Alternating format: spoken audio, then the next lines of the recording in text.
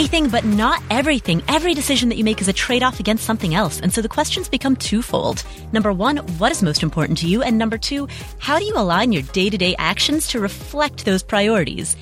Answering this is a lifetime practice, and that's what this podcast is here to explore. My name is Paula Pant. I'm the host of the Afford Anything podcast. Every other week, I answer questions that come in from you, the listeners. And this week, my buddy Joe Saul-Sehy is joining me. Hey, Joe. I am joining you? You are joining me. That's so fantastic. How are you? I'm excellent. How are you doing? I'm better now that I'm here with you. Awesome. Let's get to our first question, Joe. This question comes from Whitney.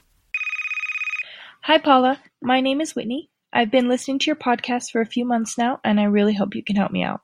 Here is my financial situation. My husband and I are both 31 years old. We save over half of our combined take-home pay each month. Of that savings, around $2,000 goes towards various life insurance policies, mostly whole life because that's what the agent recommended. But from listening to previous podcasts, I think we probably have too much in that arena. As far as current investments go, we have a fully funded HSA and could do an employer 401k, though we haven't yet because the employer contributes whether we do or not, and we weren't sure if that was the best investment. We have a rental by default, meaning we moved and just found a property manager to rent our old house for us. We make around $150 a month after fees and mortgage, though that doesn't include the extra $60 we pay towards principal on that property every month. We have another $2,000 that goes into various savings buckets each month, such as car and home repairs, medical expenses, savings goals, etc. We currently have around $80,000 just sitting in checking and low interest savings because I don't know what to do with it. Some of it needs to be liquid in case of an emergency, but most could be invested somewhere until we need it. My questions are many. Where can I go to learn about investing? How do I know if an investment is good or not? Or if a specific fund is good or not? How do we get started if we wanted to do mutual funds? Should we continue socking money away in whole life policies, or would it be better placed somewhere else? Since we will most likely not be doing real estate in a general sense, should we sell the property we have now and use the equity, around $30,000, for other investments, or is it better to let it float? And if I do let it float, should I continue paying extra each month on it or not? Is it more important to pay down my mortgages or to do other investments? I just want some honest advice about the best way to invest my money. I am so tired of financial advisors who don't seem to know anything or who just want me to buy products so that they can get a commission. I guess it comes down to the fact that I don't feel qualified to do this whole investing thing, but everyone that I can ask for advice is selling something, and I haven't been able to get unbiased, competent advice that doesn't include a hidden agenda. Please help. Whitney, first of all, congratulations on being in such a good position right now. First, congratulations on saving half of your combined take-home pay. That's awesome. Steve, can we get some sound effects, please?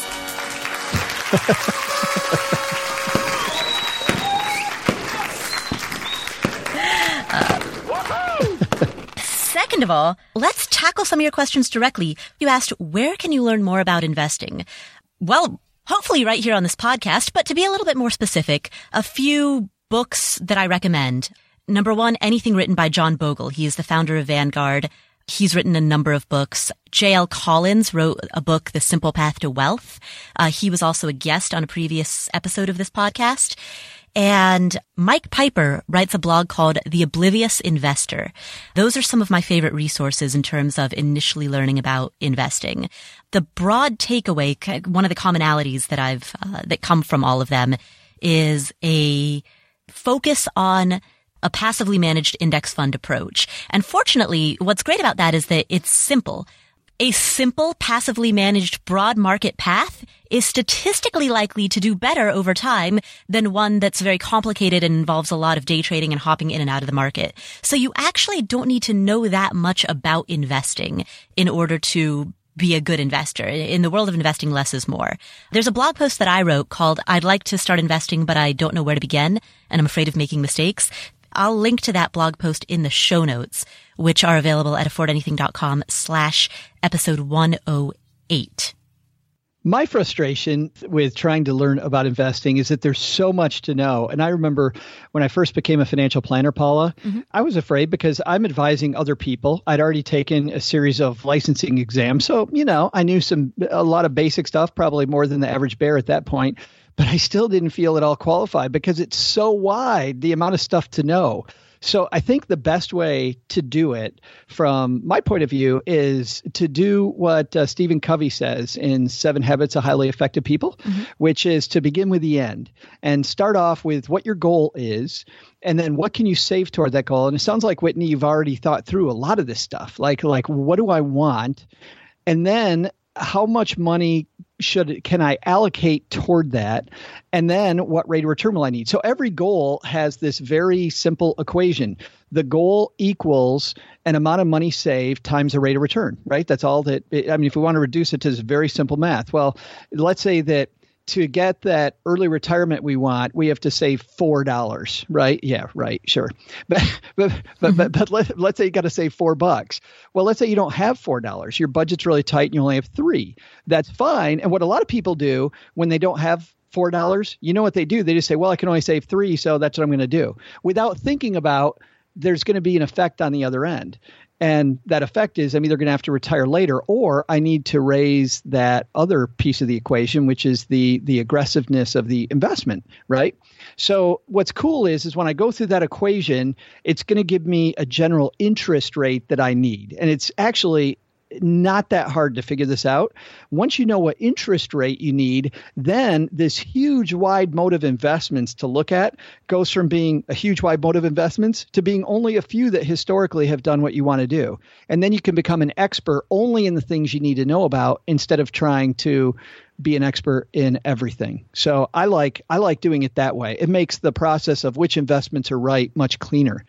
I also had thoughts about this whole life situation that she has. Yes, I have some thoughts about whole life too. But before before we get to that though, Joe, so I think a difference between your approach and mine is that my approach, specifically with regard to market investing or index fund investing, assumes that you will do as well as the broad market overall average. So my approach is you stick with broad market funds, assume that you will get about 8% long-term aggregate returns over time through your equities investments, and then based on that, determine how long it's going to take you to be able to reach your goals. That relationship between timeline and intensity. Joe, your approach is a little bit different in that you recommend actually chasing different modes of returns. So if I'm understanding you correctly, you advocate back calculating, in order to have this amount in my portfolio by Y date, I need 12% returns versus 8% versus 6%. And that influences the risk profile of the investment that you go into. Is that your approach? Well, and I don't like the word chasing, by the way, so I'm going to back away from that one. Okay. But what it does is, there's 19 different asset classes, depending on what, who you talk to. But generally, there's 19 different asset classes out there. You're talking about probably using something like the total stock market index, which will use 3 of those, right? Large, medium, and small cap stocks. Well, when we look at real estate, there can be CDs. I mean, you could use a number of things. You could use bonds, and that part of that also depends on the time frame until you need the money. Using what you're talking about, large cap stock, I think that's fantastic if you've got 15 years to go. But if you've got 4 until you want that money, I'd say, why don't you take your money down to the casino? Because if you look at the risk profile of stocks over a 4-year time frame, not that wonderful. So different investment classes do well under different conditions in different time frames. So I want to make sure I know what I want the money for first, and then I look at historically which investment types have got me there. And then, because I can hear it in her voice that she's so concerned, how do I learn all this about investing? Don't try to learn it all. Just try to learn about that investment that fits the goal. So Paula, to your point, if you're going to use the total stock market index, I'm looking at 10 to 15 years or further goals for that. Well, then I learn about the total stock market index because that fits that profile. It's the same with real estate, right? The NAREIT index over long periods of time and the S&P 500 over long periods of time pretty close to mirror each other. So whether you decide to go with a real estate first portfolio or a stock first portfolio, if it's a long-term investment, you can chase either one of those. Or for better diversification, do some of both. Now, Joe, what do you think about her question? She mentioned that she has a rental property. It cash flows $210 a month, of which $60 she uses as an extra principal payment, and then she pockets the other $150 per month. And she asked the question, should she sell that rental and invest the equity, which is worth $30,000, or not? I've got some thoughts on that, but Joe, I'll let you go first. Well, thanks. The first of all, I'm not sure what that $60 is based on. I mean, what the whole amount of money is that she has invested and what she's actually bringing in. So I'd like to know more about that. But just generally, if she enjoys the real estate market, if she enjoys owning that property, if she does have the positive cash flow now, I think if she takes that money, depending on how long she has left in the mortgage on that property, and she instead puts it in something that like your total stock market index fund, to your point, let's say she has 10 years left on that mortgage. I think rather than invest it back into the property, I would take that money and put it into something that will grow more quickly, allowing her to make the decision, if she decides to pay off that mortgage even quicker, which would be that total stock market index. So those are some of my thoughts. So in other words, you would take the cash surplus, you would put it into equities, hold it for about 10 years, and then with the growth of that, you could make a lump sum payment to kill the entire mortgage balance. Correct. And you know what's cool about this, though, Paula? So I used to do this when I was a financial planner. We would set up that very thing. When we would have enough money in that index fund to pay off the mortgage, guess how many people actually did it? Probably zero or close to. Zero. Because what you're really happy with, is the fact that you can do it whenever the heck you want to. That's the powerful part, right? If I need to tomorrow, I can do it. But looking at over these little bit longer periods of time, how much faster that grows than the mortgage pay down. So by putting it elsewhere versus putting it into the mortgage, it grew so much faster. The answer is, well, why would I take that off? I don't need to today. So people would generally, well, not even generally, 100% of people that we did this strategy with always left it in the index fund. Yeah, absolutely. And of course, that also, again, it depends on your goals. So if your goal is early retirement and you want to achieve that by living off of the cash flow that comes from rental properties, then sure, you would maybe want to pay off those mortgages so that because you have a cash flow centered approach. But again, yeah, that's the beauty of having that money to play with, having that lump sum to play with. Yes. So, but that being said, I mean, there's also the psychological component as well of, we're talking about $200 a month. It's not a huge amount of money. So if, putting that $200 a month encourages you to save $200 more than you otherwise would have, then you may as well go for it. Meaning you may as well put that $200 a month back into the principal if that results in additional savings above and beyond the half of your income that you are already saving. Well, and to your point, Paula, if she has $80,000 sitting in emergency cash, she already knows that's way too much money in emergency cash. I'm guessing from that she's got positive cash flow. If you've got positive cash flow, why isn't she taking that whole thing and at the very least putting it all back in toward the mortgage? Right. Yeah. So I think the $80,000 in the checking account, I assume comes from the practice of saving half of their combined income. Right. She mentioned $2,000 per month goes towards various insurance policies, and it doesn't sound like a whole lot else is going into investments. So I guess I'm making the assumption that a lot of what she's saving is just getting piled literally into a savings account. Yeah, I would too. Yeah. So let's talk about what to do with that. I mean, we've kind of covered the topic of what resources to go to learn more about investing. Oh, I do actually have a couple books to throw on your library book pile. Okay, cool. Share them and we'll put links to all of these in the show notes. Again, the show notes are at affordanything.com/episode 108. A book that I like, written by a Canadian author. These are a couple older books, by the way, Paula. One is called The Wealthy Barber, and I really like it because it's a story. And he says, David Chilton, the author of the book, says that if your financial plan, to your point earlier, doesn't fit on like a bar napkin, it's too complex. Like if you can't explain to your friends what your overall strategy is because your financial advisor's made it so complex, well, then it's too complex. It needs to be very simple. So I think that was the first book I thought of when you were talking about the theme among the three authors you were talking about. My favorite book from a financial planning broad strokes point of view is written by a guy named Rick Edelman, and it's called The Truth About Money. And it's funny. It's incredibly even-handed. Clearly doesn't have, she's very worried about her financial advisor's agenda. I like how you get a very even-handed approach. A lot of time I'll go read a blog or I'll go read a book, and I will definitely see the person's point of view. This book is so even-handed. I absolutely love it. And because it's written with a lot of humor, it's easy to get through too.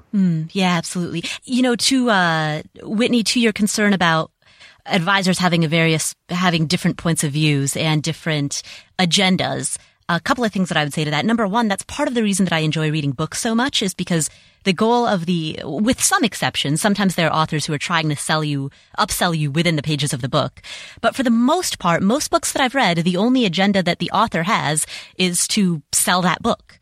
In which case, okay, it's a $10 book. Sure, I'll buy it, or get it from the library, whatever. Yeah, but it doesn't matter, right? So generally speaking, I find that what I read in books tends to be unbiased because the motivation of the author is simply to sell a $10 or a $15 book.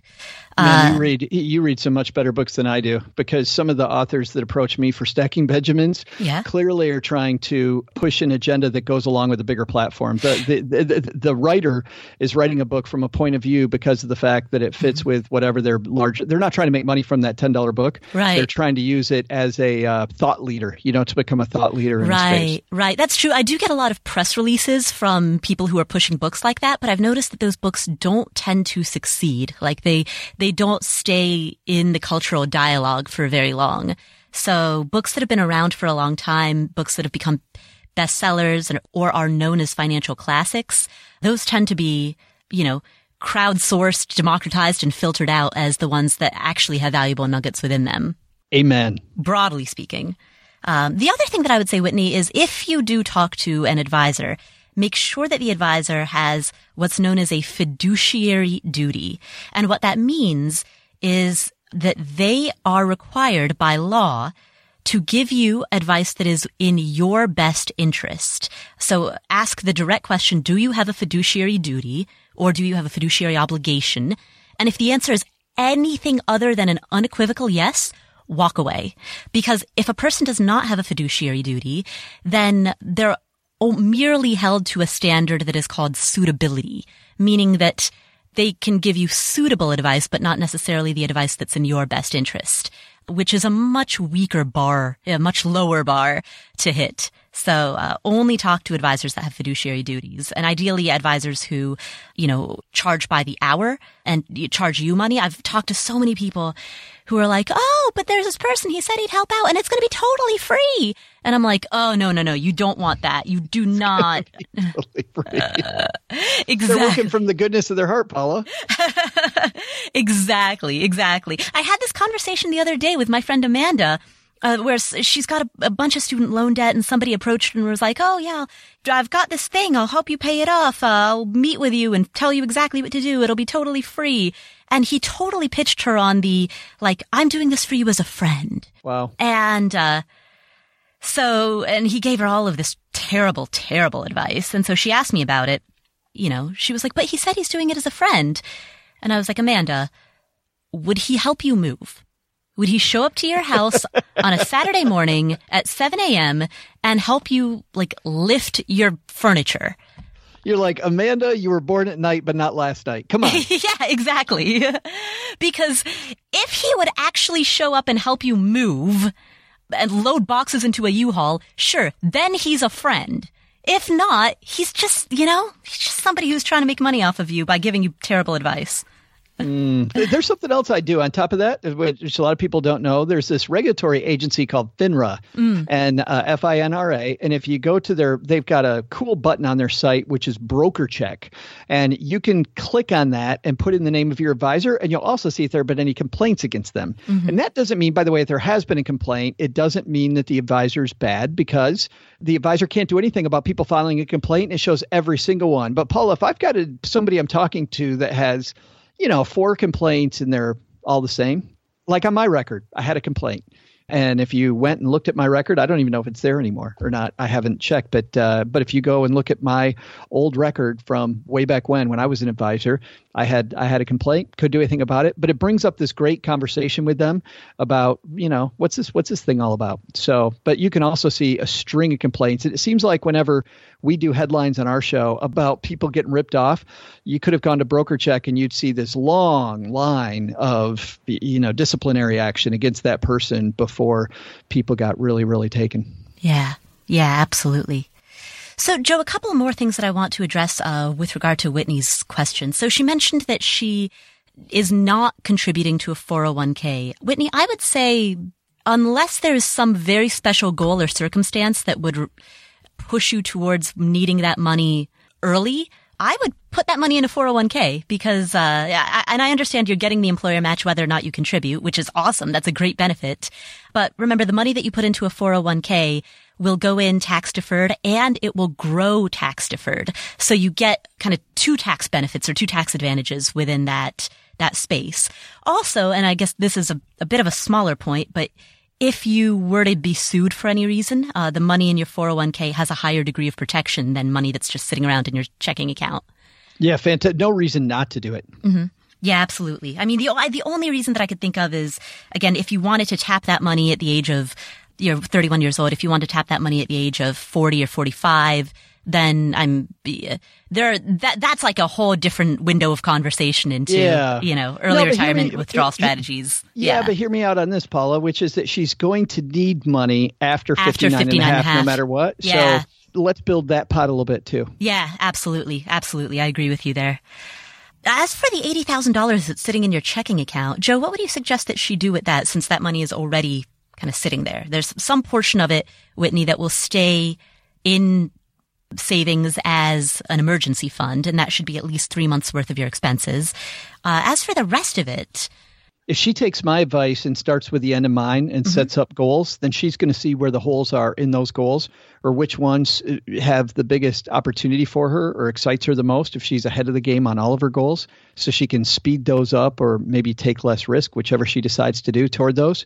I think that's the first step. Once you know what you're heading toward, then the investments take care of themselves. So that's actually what I do. I would figure out the plan of what she wants and do that little math equation and find out if she's ahead or behind and then use it to fill in holes. Okay, so let's say that her goal is to retire at the age of 45. What would you do? Okay, so then I would, number one, take a look at, you talked about her tax deferred accounts. I'd look at those, but then we've got that age 45 thing looming out there. So to that end, depending on how far she is from 45, do we create an income producing vehicle which is going to throw off income that she can live on later, like a tree that's just always bearing fruit? Or are we going to use more of a capital gain strategy? Because really, a gain is a gain is a gain. People get caught up in it. Hey, I want something that pays dividends. Really? Because if I had a stock that went up a bajillion %, would you care that I made the money that way? If it was faster, it really doesn't matter. But you need to know what your strategy is. So I would set up some type of decide what strategy I'm going with there. Am I going to create a tree that bears fruit that I live off of, or am I going to systematically sell stuff after age 45? And in that case, once again, the investments, depending on the time frame, pick themselves. So in other words, first decide, are you optimizing for cash flow or are you optimizing for capital appreciation and growth? You always say things so much more succinctly than I do. I think about this a lot, I guess. I don't know.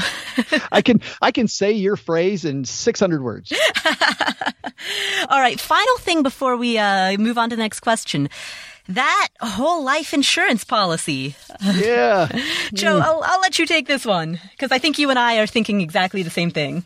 Well, here's the thing. Whole life insurance isn't bad. And a lot of people will tell you it's horrible and get rid of it. By the way, I'm probably going to tell you to get rid of it. But it's not that it's bad or it's horrible. It's that it doesn't fit a lot of people. So whole life insurance is meant to last your whole life. The problem with that, most people build enough assets by the time they reach, financial independence. Maybe that's in your 40s, 50s, 60s, whenever. That once you reach financial independence, do you really need that life insurance? The answer probably is no, because you have enough money that you could self-insure.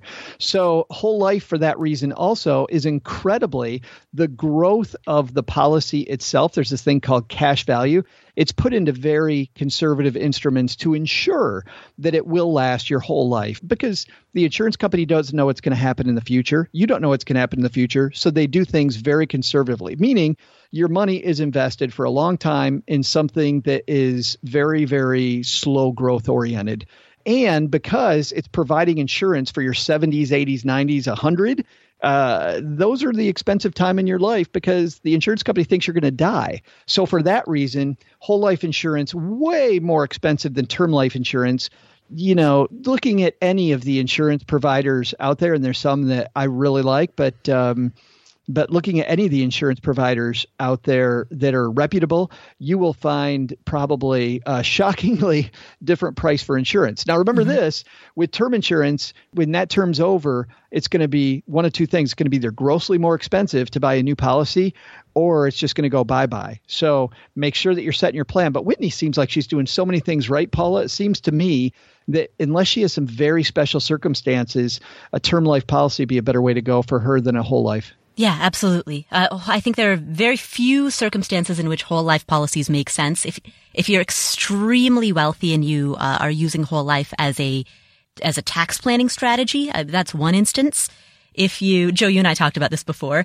If you plan on being cryonically frozen upon death, like me, and you use a whole life policy in order to pay for the cost of that, because that's about $200,000. That's the other major use case that I can see for it. Beyond that, particularly for a newer policy, I don't see any reason to stay in a whole life plan. No. I mean, just a couple more. If she has special needs children, okay, maybe there's some opportunities there to strategize. If she owns a business, is like a key man policy. But nope. Correct. Awesome. Well, thank you so much, Whitney, for calling in with that question. We'll come back to the show in just a second. But first, my parents have a really interesting life story. They were born in Nepal, they immigrated to the United States, and over the course of their life, they have gone through experiences that I can't even imagine. I want to make sure that there is a written record of their story that can be passed down to future generations. This holiday season, I'm actually going to give them a subscription to Storyworth in order to help preserve those memories. Storyworth is a service that was founded by a guy who wanted to record the stories of his dad. Here's how it works. You purchase a subscription for someone you love, and each week, Storyworth sends them an email with a question about their life. They simply reply to this email with their story, or they can record it over the phone by calling the Storyworth phone number. All of the stories are kept private. The data is only shared with family members whom you choose. After a year, these stories are bound into a beautiful keepsake book of up to 500 pages. So this is a great way to learn about your relatives, to preserve your memories, and to have a hardcover printed book with a person's story, with their life experience between those pages. It's a great gift for the holidays for your loved ones. If you would like to give this to someone whom you love, visit storyworth.com/Paula for $20 off. Again, that's storyworth.com/Paula, Paula.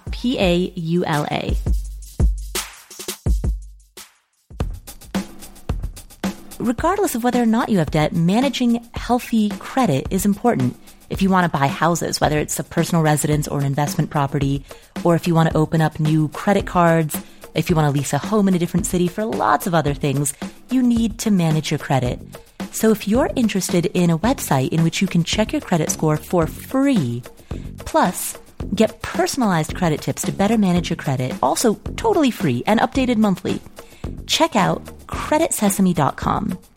Now, as I mentioned, this website is absolutely free. They do not require you to submit a credit card or a debit card when you sign up.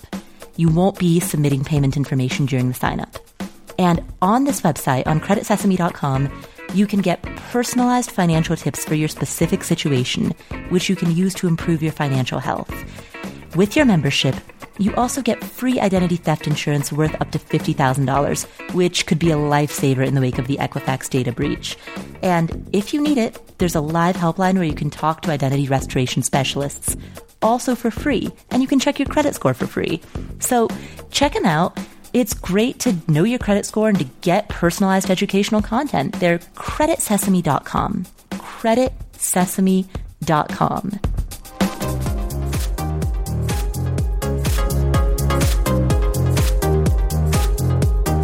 Our next question comes from Kim. Hi, Paula. It's Kim. My question's about the 4% rule when it comes to building an early retirement nest egg. When calculating your goal savings amount for retirement based on the 4% rule, do you have to also account for any tax implications upon withdrawal of these funds? For example, if I needed $50,000 a year to live off of in order to retire, would I need to calculate the 4% rule at more than $50,000 to account for any taxes I may have to pay? Is there a way to avoid any of this? Thanks for your help. Love your show. Kim, that's an excellent question. Before I answer, I want to define the 4% rule for the sake of anyone else who's listening who isn't familiar with it. So the 4% rule of thumb is a broad rule of thumb that states that in retirement, a person could safely withdraw 4% of their portfolio in year one and 4% adjusted for inflation every subsequent year and still have a reasonable chance of not outliving their money. So in other words, if you were to retire and you had a portfolio of $1 million, you could, according to the 4% rule of thumb, safely withdraw $40,000, which is 4% of 1 million, in your first year of retirement, and then $40,000 adjusted for inflation every subsequent year, and you would still have a reasonable likelihood of not outliving your money. Which your definition answers her question, because it's the amount off the top of the portfolio. So the answer to Kim's question then is it depends on the tax treatment of the investment because taxes are included. If it's pre-tax money, you're talking about 4% off the top. And guess what? Part of that has to go to the tax man. Part of it has to go to you. The 4% rule does not talk about whose pocket it goes in, if it's yours or the government's. Right, exactly. So if that $1 million portfolio exists in a Roth 401k or a Roth IRA, well, then you're not going to be paying taxes on that. So awesome. That all goes to you. If, on the other hand, that withdrawal comes from a traditional account like a trad 401k or a trad IRA, then you've got to pay taxes on it. So when you're making your projections, you'll have to figure out whether and you'll know this because you know what type of accounts you're contributing to. Are you currently contributing to mostly Roth accounts or mostly trad accounts? Trad accounts. Listen to you. Using all the cool words. The slang. That's right. The tax treatment slang. Is that the slang all the money nerds are using these days? I'm so out of it. Right. I have a bigger issue, which is, and let's talk first about, can some of this be avoided? The answer to that question, I think, is, Paula, as far as I know, that you can't avoid it, but you should have a good tax strategy for withdrawal. You know how people have tax strategies to figure out what the best tax treatment is of money going into investments? Well, you want to have the same thing on the way out. And this is a big part of planning that I think people forget, is that other end of the stick. When money comes out, I would take a look at where the tax bracket lines are. So as an example, let's say you have money in a trad 401k. How's that? And in a Roth 401k, well, I might go up to the tax bracket line at taking money out of my traditional account and then use the Roth for money above that tax bracket line. Of course, that depends on how much money I have in each account. But in that way, I might be living midway up a higher tax bracket and keep my traditional money that's going to be taxed when I take it out. I might be able to have less of that tax because I'm taking it out for the lower tax treatments all the way through my financially independent years. So I don't think there's a way around it, but there certainly is tax strategies that you can use. All right. Let's say that you want to withdraw $50,000 in total. Can you give an example that illustrates what you just said? Yeah, so because money in a 401k is going to be, or a traditional IRA that's been deducted, that money is all going to be taxed when you pull it out. We want to look at tax brackets. So looking at 2018, let's be all cool and look at the new year stuff. Up to $9,525 is going to get taxed at 10%. But I love taking that out of a traditional because I'm paying the lowest tax rate on that. Then up to $38,700. By the way, this is for single people. $38,700, that's in the 15% bracket. So if I'm trying to live on $50,000, I'll take the first $38,700 out of my traditional 401k and traditional IRA. And then the next $11,300, the money over $38,700, I'll take out of the Roth. That money, Paula, if I would have taken it out of the traditional, I would have paid 25% of that to the man.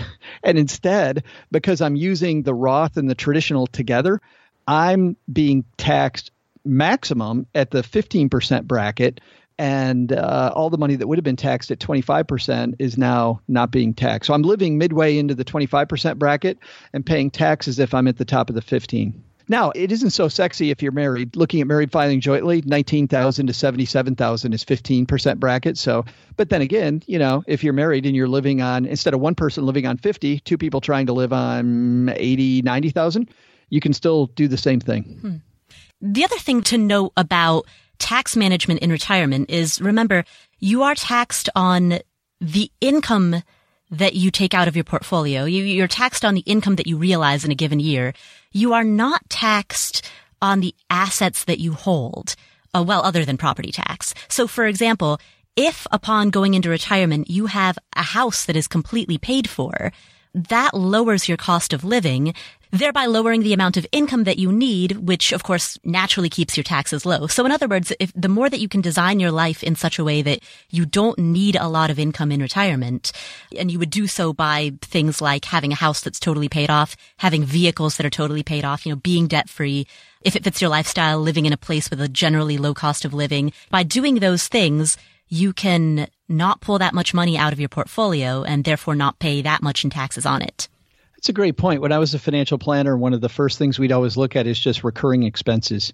What recurring expenses do people have that we can lower or eliminate? If we can reduce that, then we can reliably, to your point, not have to take out as much. My Spotify premium account. I love it. $9 a month. I'm not going without that, baby.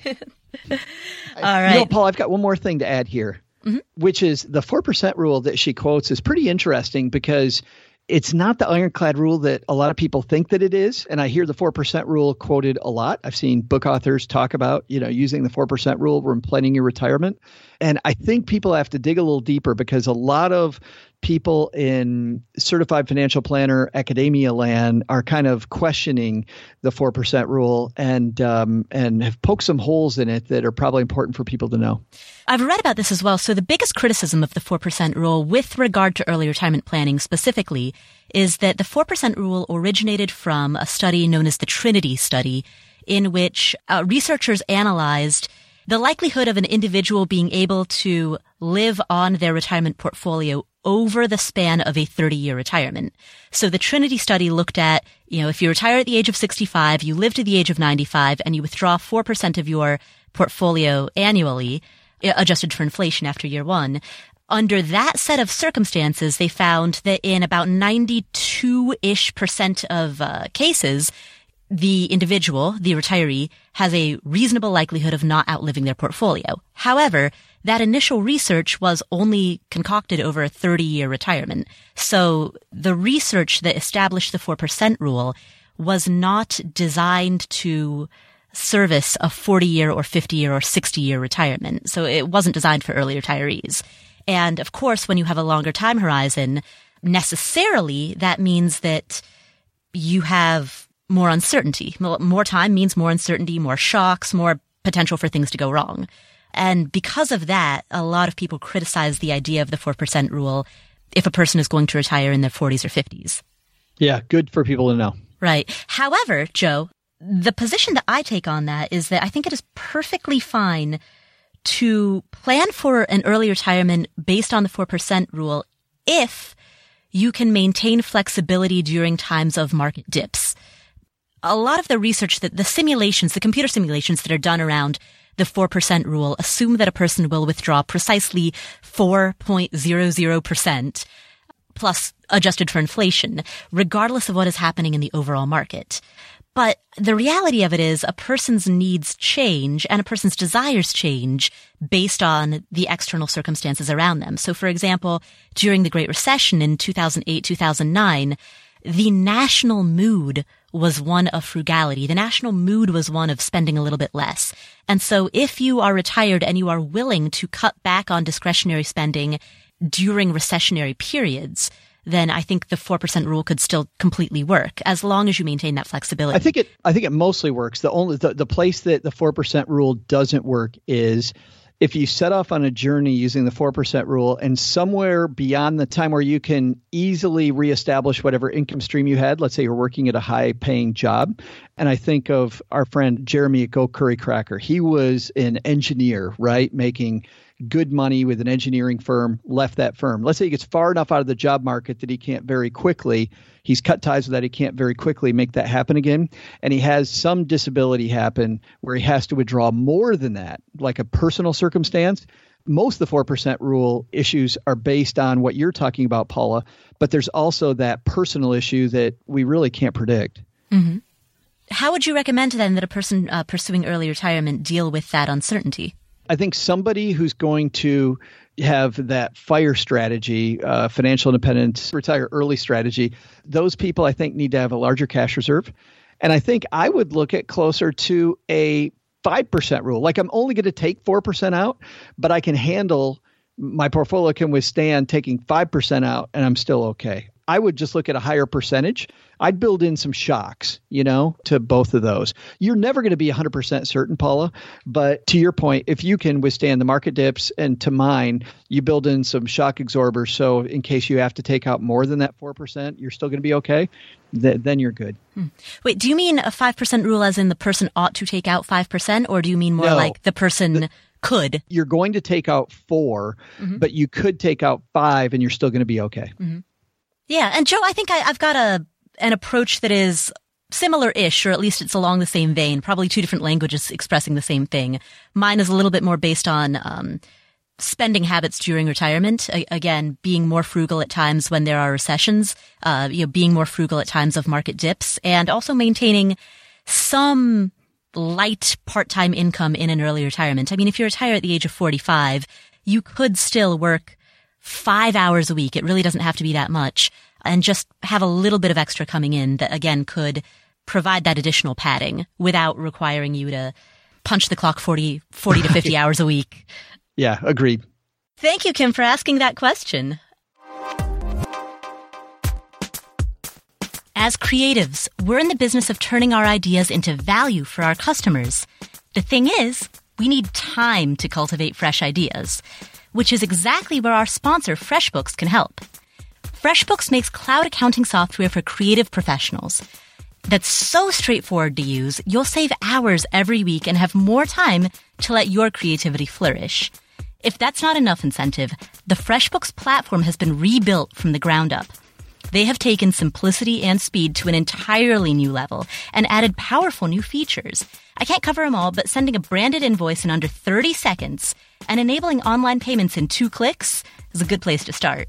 There's also a new projects feature where you can invite employees or contractors to collaborate and easily share information, files, and updates. If you're listening to this and not using FreshBooks yet, now would be the time to try it. FreshBooks is offering an unrestricted 30-day free trial for all my listeners, no credit card required. All you have to do is go to freshbooks.com/Paula. That's freshbooks.com/PAULA and enter Afford Anything in the How Did You Hear About Us section.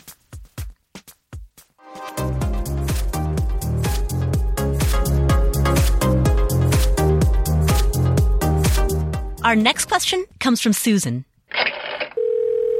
Hello, Paula. Thank you so much for your excellent podcast. I particularly loved your episode on early retirement, and I had a question for you, which is, with the Roth IRA conversion ladder, if I convert resources from a 503B retirement savings plan to a traditional IRA as the first step in the ladder, how long do I have to keep it in a traditional IRA before I can then roll it over into a Roth IRA? I understand that I have to keep the money in the Roth IRA for 5 years, but I'm not clear on how long that I have to keep it in that intermediary step of a traditional IRA. Could I roll it into a traditional IRA and then just a week later or some short period of time roll it into a Roth? Thank you so much for letting me know. Susan, thanks for that question. You know what, Paula? I think I've got this one. Cool. Well, Paula and I play tax advisors on the radio. No, I'm kidding. We don't even do that. We are not tax advisors. So I'm gonna say that first. This is a fairly quick answer, which is that the amount of time that you need between these moves hasn't been defined by the IRS, to my knowledge, but they have to be separate. The IRS says they have to be separate moves. So what does that mean?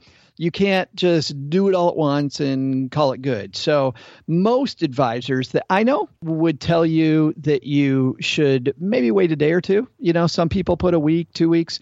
Really, so far, to my knowledge, I haven't seen the IRS dispute those too much. You just need to make sure that they're separate moves. And I think, Paula, that does it.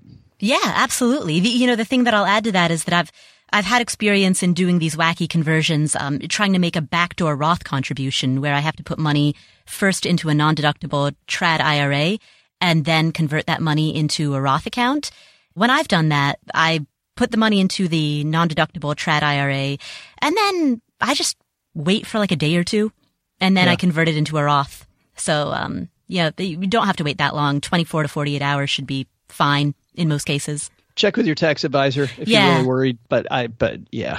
Yeah, and that's the other thing is anytime that you're doing something like making Roth conversions, whether it's a backdoor Roth conversion or you're using a Roth conversion ladder, these are all complicated tax strategies, so you will always want to have a CPA in your corner guiding you every step of the way. It's particularly for, if, and I'm not saying you, Susan, but just generally for people who come from a background of frugality, it can sometimes be psychologically a little bit difficult to get over that hurdle of paying high professional fees. But there are some things that are absolutely worth paying for, and paying a CPA, a really good CPA, is, in my opinion, absolutely worth it. One of the things that they mention in the book, The Millionaire Next Door, is most American, or at least the majority of self-made millionaires whom the authors of that book studied, were famously frugal in many, many areas of their life, like what car they drove, what clothes they wore, but getting good professional advice, such as from a CPA, was something that they did not skimp on, because it's a category where every I needs to be dotted correctly, every T needs to be crossed correctly. So you want to make sure that you've got somebody looking after that. Amen. Sweet. All right. Well, that is our show for today. Joe, thank you so much for joining me on this episode. Are we done already? Already. We are. It's, I think we've done it. That was so fun, as always. Joe, if people want to hear more about you, where can they find you? I live in my mom's basement, which is located at stackingbenjamins.com, where our show, which is a variety show, it is very fast-paced. We generally have a couple headlines. We have a guest on for maybe 15 minutes, and then we answer a couple questions. That's at stackingbenjamins.com. Awesome. And somebody we know is on our show every week. Oh, and who is that? Her name, you wouldn't know her, but her name is Paula Pant. She sounds cool. That's a cool name. She's incredibly cool. Awesome. Well, Joe, thank you so much for joining us. And thank you to everyone who called in with a question, everybody who's listening. Thank you all so much.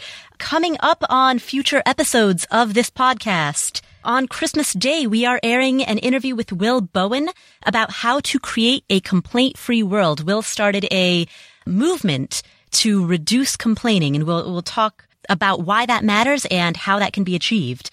We also have an interview with Tanya and Mark. They retired at the age of 38 and 41, respectively, and they blog at Our Next Life. So we'll be chatting with them about how they retired in their late 30s, early 40s. We also have an interview with Natalie Sisson, the suitcase entrepreneur. So all of that is coming up on future episodes of this podcast. My name is Paula Pant. I'm the host of the Afford Anything podcast. Thank you so much for joining us. If you enjoyed today's show, please head to iTunes, Stitcher, Overcast, wherever it is that you listen to podcasts, and leave a review and hit subscribe. Thanks. And don't forget, you can get the show notes at affordanything.com/episode 108. Catch you next week.